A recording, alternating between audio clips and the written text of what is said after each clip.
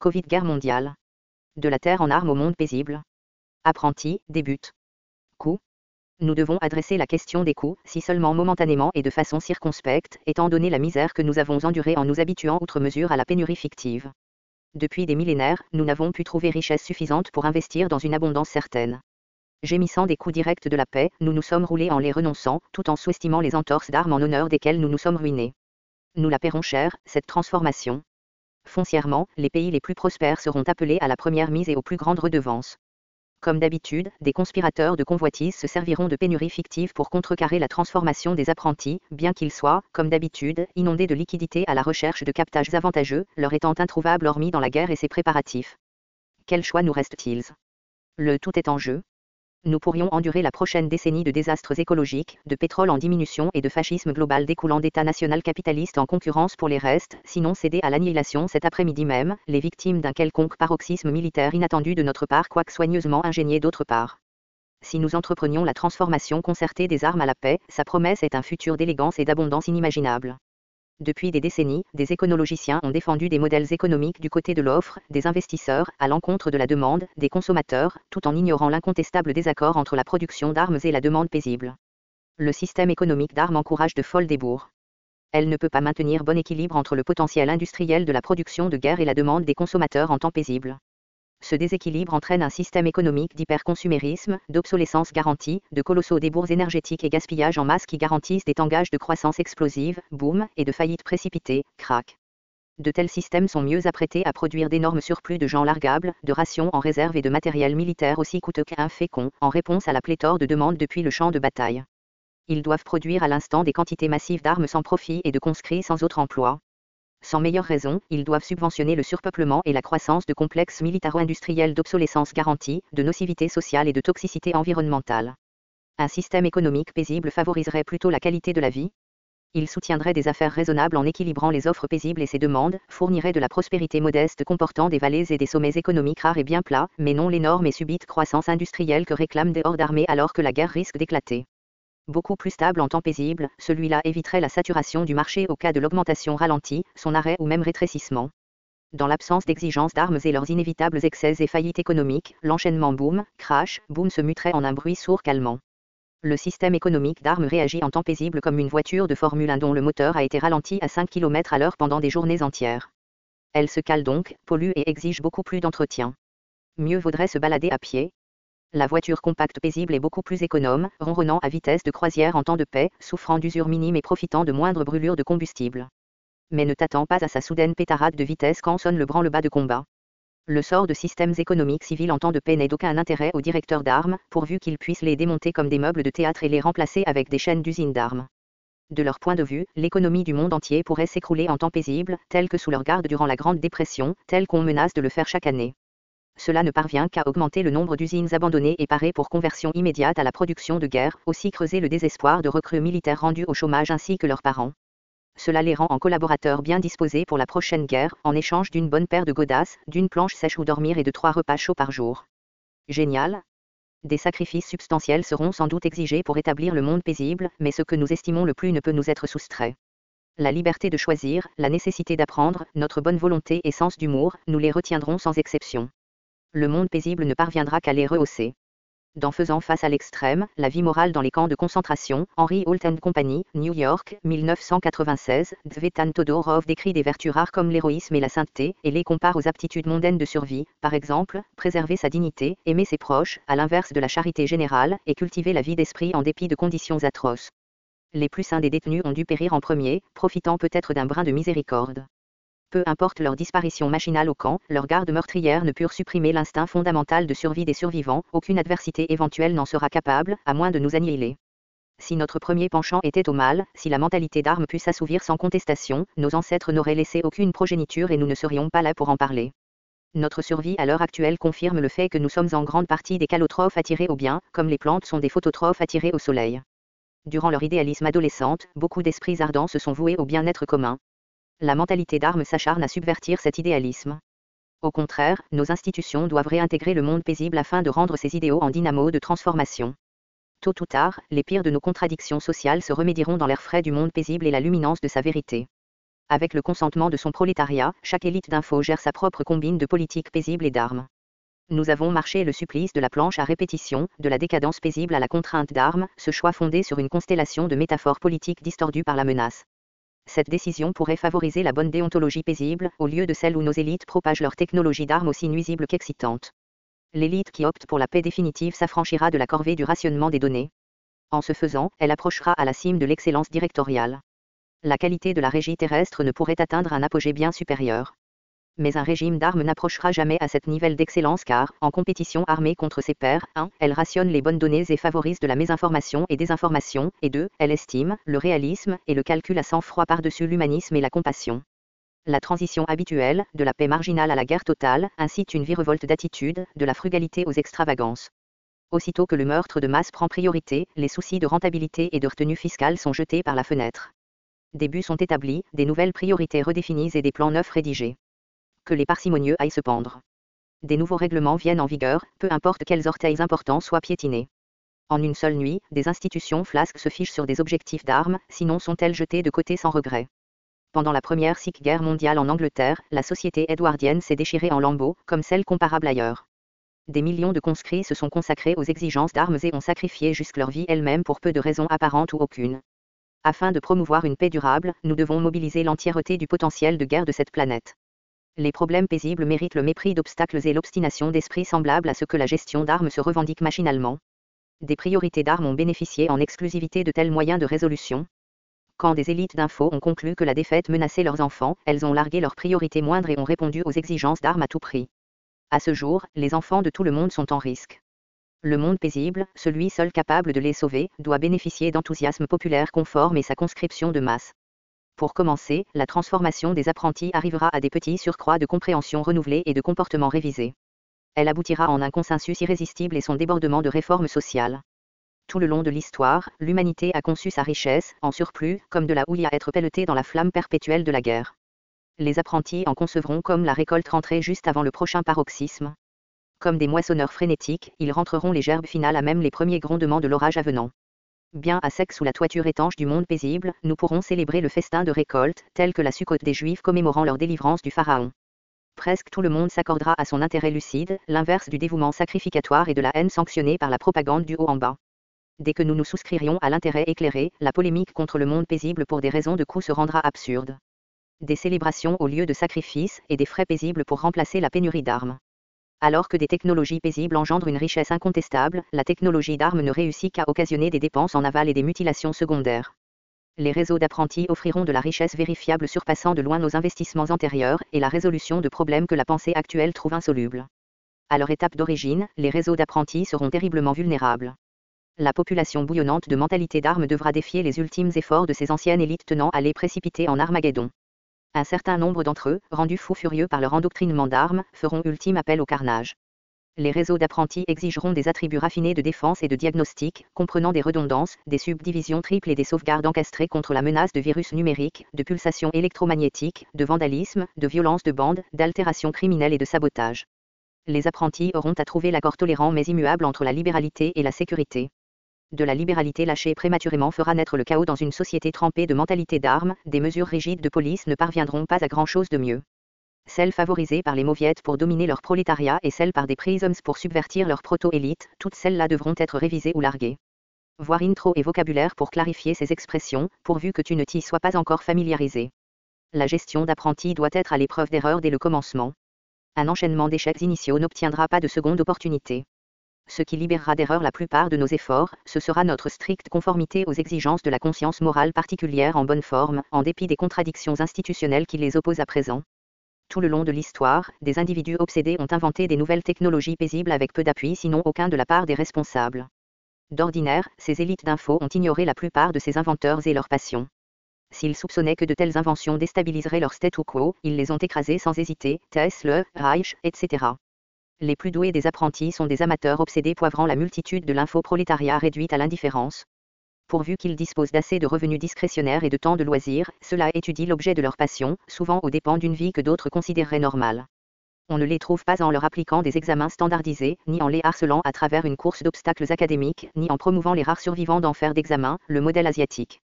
Le plus que nous contraignons ces individus, le plus rapidement se submergent-ils en outre de nos écrans de radar. Ils trouvent leurs intérêts plus sexy que les récompenses vides de l'orthodoxie bureaucratique, de l'avidité corporative et de la mentalité de dissidence grégaire et nulle. Hypersensibles aux mièvreries favorisant la forme par-dessus le contenu, ils imposent des demandes stratosphériques autant sur eux-mêmes que sur leur création. Par passion, j'entends un sujet au perfectionnement duquel on consacrerait volontiers 10 000 heures. Ensuite, on a besoin d'une élite d'infos assez dingue pour accueillir de telles découvertes, les coordonner et les diffuser. D'habitude, les chansons qu'ils composent se font taire en faveur de platitudes trépignées, les jeux de leur invention sont interdits au profit de carences homogènes, et les jouets exquis qu'ils produisent sont remplacés par des rebuts de fabrique en série. Les sociétés de state ou co-ensemencent des portiers qui se délirent à faire taire les apprentis et des mandarins poinçonneurs, à les exclure. Elles abandonnent la plupart des percées technologiques, rien que pour les voir reparaître au renouveau de circonstances idéales. Cette usure sournoise de passion paisible sabotée doit prendre fin. La liaison de l'humanité entre sa gestion d'énergie et le bien-être de son environnement naturel doit être minutieusement coordonnée par les apprentis. L'énorme potentiel dévastateur accumulé jadis doit être canalisé en apprentissage constructif. Le milliard d'enfants qui s'assoupissent à jeun constitue l'ultime source mondiale de génie inexploité. Je ne préconise pas leur alimentation par altruisme désintéressé, quoique cet objet soit aussi bien atteint. J'y insiste parce que leurs gènes ont survécu des siècles de privation létale. En tant que survivants de cette hécatombe, ils doivent inclure le plus grand nombre d'apprentis prodiges, une fois décemment soignés. De façon typiquement humaine, nous avons entretenu le moins bien ce dont nous avons le plus grand besoin. Entre-temps, des millions de médiocres lisses font tourner les portes en rond de bureaucraties inutiles, voire ouvertement démolisseuses. Manquant assez d'amour, d'empathie et de générosité, ces personnages de moralité amputée ont la même pertinence que leurs précurseurs inscrits aux grandes universités du Moyen Âge européen. En effet, il existe des ressemblances remarquables entre le plus sombre du Moyen Âge, le siècle qui vient de finir et celui qui débute. Aux deux époques, l'aristocratie militariste et le clergé d'entreprise ont jonglé le personnel, l'argent et les paperasseries. Tous deux ont compté sur des élites monolithiques, leurs nobles et clergés fragmentés, nos bureaucrates d'entreprises commerciales, gouvernementales et scientifiques. Tous deux ont paupérisé leur prolétariat d'infos en élevant depuis des mauvais quartiers puants des gratte-ciel phalliques d'utilité dérisoire pour immortaliser le vide de leurs rêves.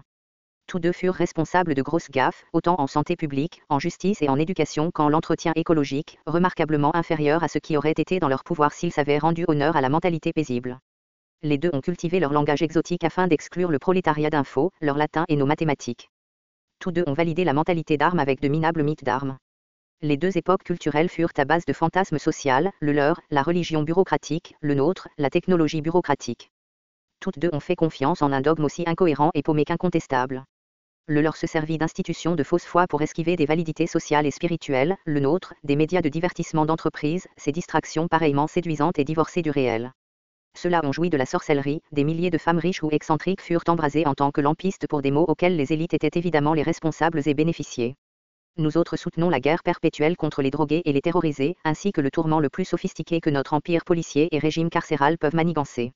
Les deux élites ont broyé leur populace dans des guerres complexes, coûteuses et dégoûtantes. Ni l'une ni l'autre n'a évité la guerre globale. La bagarre maximale fut coutumière aux deux époques, peu importe si intercontinentale ou bornée à la bourgade. Le conflit armé a dominé les deux visions du monde, le leur, entre musulmans et chrétiens, le nôtre, entre communistes et capitalistes, puis rebelote. À chaque époque, des chrétiens et des musulmans fanatiques, donc psychopathes, ont hurlé à la croisade et au djihad en poursuite du butin et de la solde du combattant.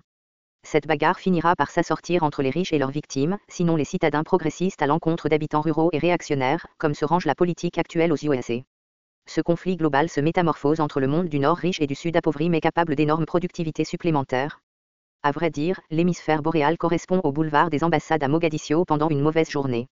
L'Occident industriel, avec le Japon, les petits tigres d'Asie et la nouvelle Chine d'élite, sont les quartiers les plus privilégiés, les plus puissants et les mieux armés d'une planète en ruine.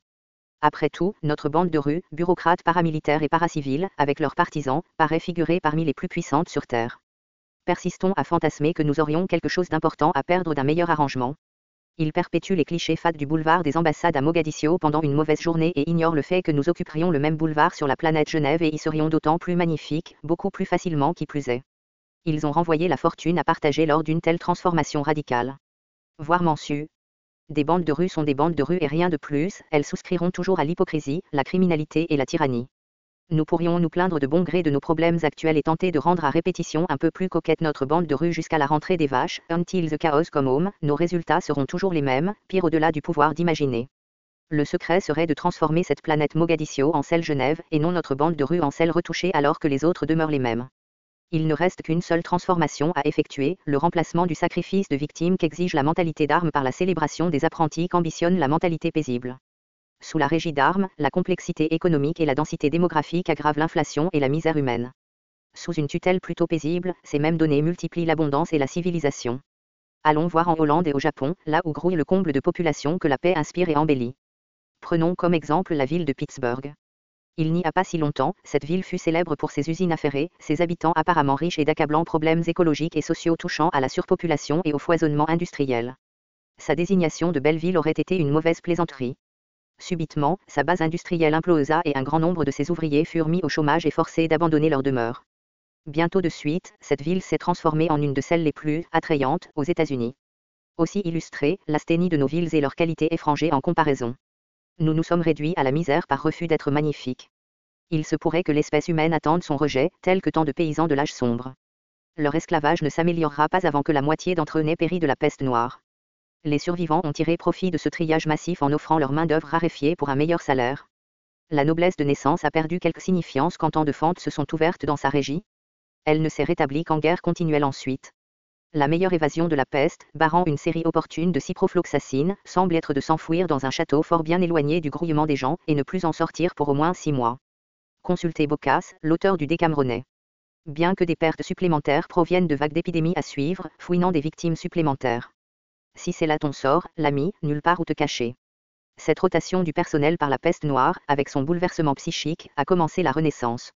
Y compris des apports intellectuels de provenance chinoise. Selon Gavin Manzi, des marins, savants et diplomates de la flotte de l'amiral eunuque Gênes ont navigué jusqu'au Caire, puis dans la mer Adriatique et jusqu'à Venise, qui plus est, le restant des océans. Une ambassade chinoise a rendu visite au pape en 1434 et laissé une masse de données, d'outils et d'instruments agronomiques, mathématiques, cartographiques et astronomiques. Les génies de la Renaissance italienne ont plagié cette trésorerie culturelle et l'ont perfectionnée, s'emparant ainsi d'un millénaire de patrimoine intellectuel que l'Europe loupa lors de son âge sombre. Cette flotte transocéanique s'échoua lors de la chute d'une comète au large de la Nouvelle-Zélande en 1340, qui déchaîna à travers l'océan Indien des tsunamis de 150 mètres. Subséquemment, des fonctionnaires eunuques chinois ont renoncé au commerce outre-mer et son exploration, et ont sabordé ce qui resta de cette flotte. Gavin Manzi, 1434, The Year a Magnificent Chinese Fleet Sailed to Italy and Ignited the Renaissance, 1434, l'année qu'une magnifique flotte chinoise vogua en Italie et déclencha la Renaissance, HarperCollins, New York, 2008. Nous attendons-nous au même sort pestilentiel? Nos descendants bénéficieront-ils de notre disparition? Dieu sait, si le sida se mute en aérosol infectieux, à peu près comme la peste passe de bubonique en pneumonique, même un optimiste délirant rêverait notre civilisation dans quelques petits mois. J'écrivis ceci, en 1990. La nature semble faire la répétition de notre grande finale, ainsi qu'un petit précoce répéterait son tour de magie. Elle bat ses cartes, recensant la fatalité de ses moyens et opportunités, avant de tendre la carte de la mort à l'espèce momentanément dominante, comme à toutes celles depuis 1 milliard d'années. Badine-t-elle avec l'humanité avant de l'écraser sous sa nouvelle défausse. Nous devrions nous assurer que ce qu'il y a de mieux dans notre civilisation obtienne la meilleure chance d'éviter ce triste sort. Dans l'avenir proche, la technologie de gènes recombinants mettra dans la portée d'aucun les moyens de diffuser une épidémie génocidaire. N'importe quel psychopathe disposant d'une formation quelconque en biologie et d'accès à un laboratoire de lycée sera capable de cuisiner des pandémies en état de désemplir des continents entiers, cela dans très peu de temps. Prier remonter ta montre aux années suivantes. Une fois que démarrera ce cycle catastrophique, ni un professorat de grande école ni un portefeuille des meilleures offres et actions de bourse commerciale n'offriront davantage protection qu'une vie passée dans l'examen minutieux de tas d'ordures. Dans ce cas, le texte d'apprenti offre un plan de reconstruction globale, supposant que nos survivants abasourdis normalisent à jamais leur vie. Des pontifes médiatiques ne cessent de nous répéter les mêmes cris d'alarme de ruine imminente. Que ce soit par frappe de météores, par catastrophe environnementale ou par combat aux technologies de pointe, nous sommes sous la menace de désastres synergiques et multimodaux. Cette appréhension résulterait-elle de notre malveillance collective, de la punition astrale pour nos péchés, ou simplement de la triste séquelle de mauvaises coïncidences? D'ailleurs, l'éventualité du suicide nucléaire de notre civilisation est passée du probable journalier à la certaineté statistique entre les années 1950 et maintenant. Qu'est-ce qui l'aurait enrayé jusqu'à présent? Des histoires d'ovnis semblent décrire des tentatives maladroites, de la part d'extraterrestres, sinon de post-humains futurs, de vendanger la matière génétique de cette biosphère planétaire avant qu'elle ne souffle en éclats. Se divertissent-ils tels que les amateurs pêcheurs si ennuyeux en programme de divertissement télévisé? Attrapons-les puis relançons-les, attrapons-les puis relançons-les. Pour aucune raison apparente sauf la remise de leur ennui et la satisfaction de leur curiosité. D'ailleurs, presque tous les poissons piqués de cette façon puis relancés meurent après une journée ou deux. Toute cette hystérie pourrait-elle avoir une base factuelle? Si nous sommes destinés à la simple extinction sur programme, je te prie de contempler apprenti comme le compte-rendu de ma passion comme je l'ai projeté d'être. Sinon, si notre destin se dévoile comme légèrement moins ridicule, je te prie de considérer la section 3 qui suit comme une liste de devoirs globaux trop longtemps négligés qui exigent la dévotion immédiate des apprentis sur Terre. Commentaire. Marc Mulligan @camcast.net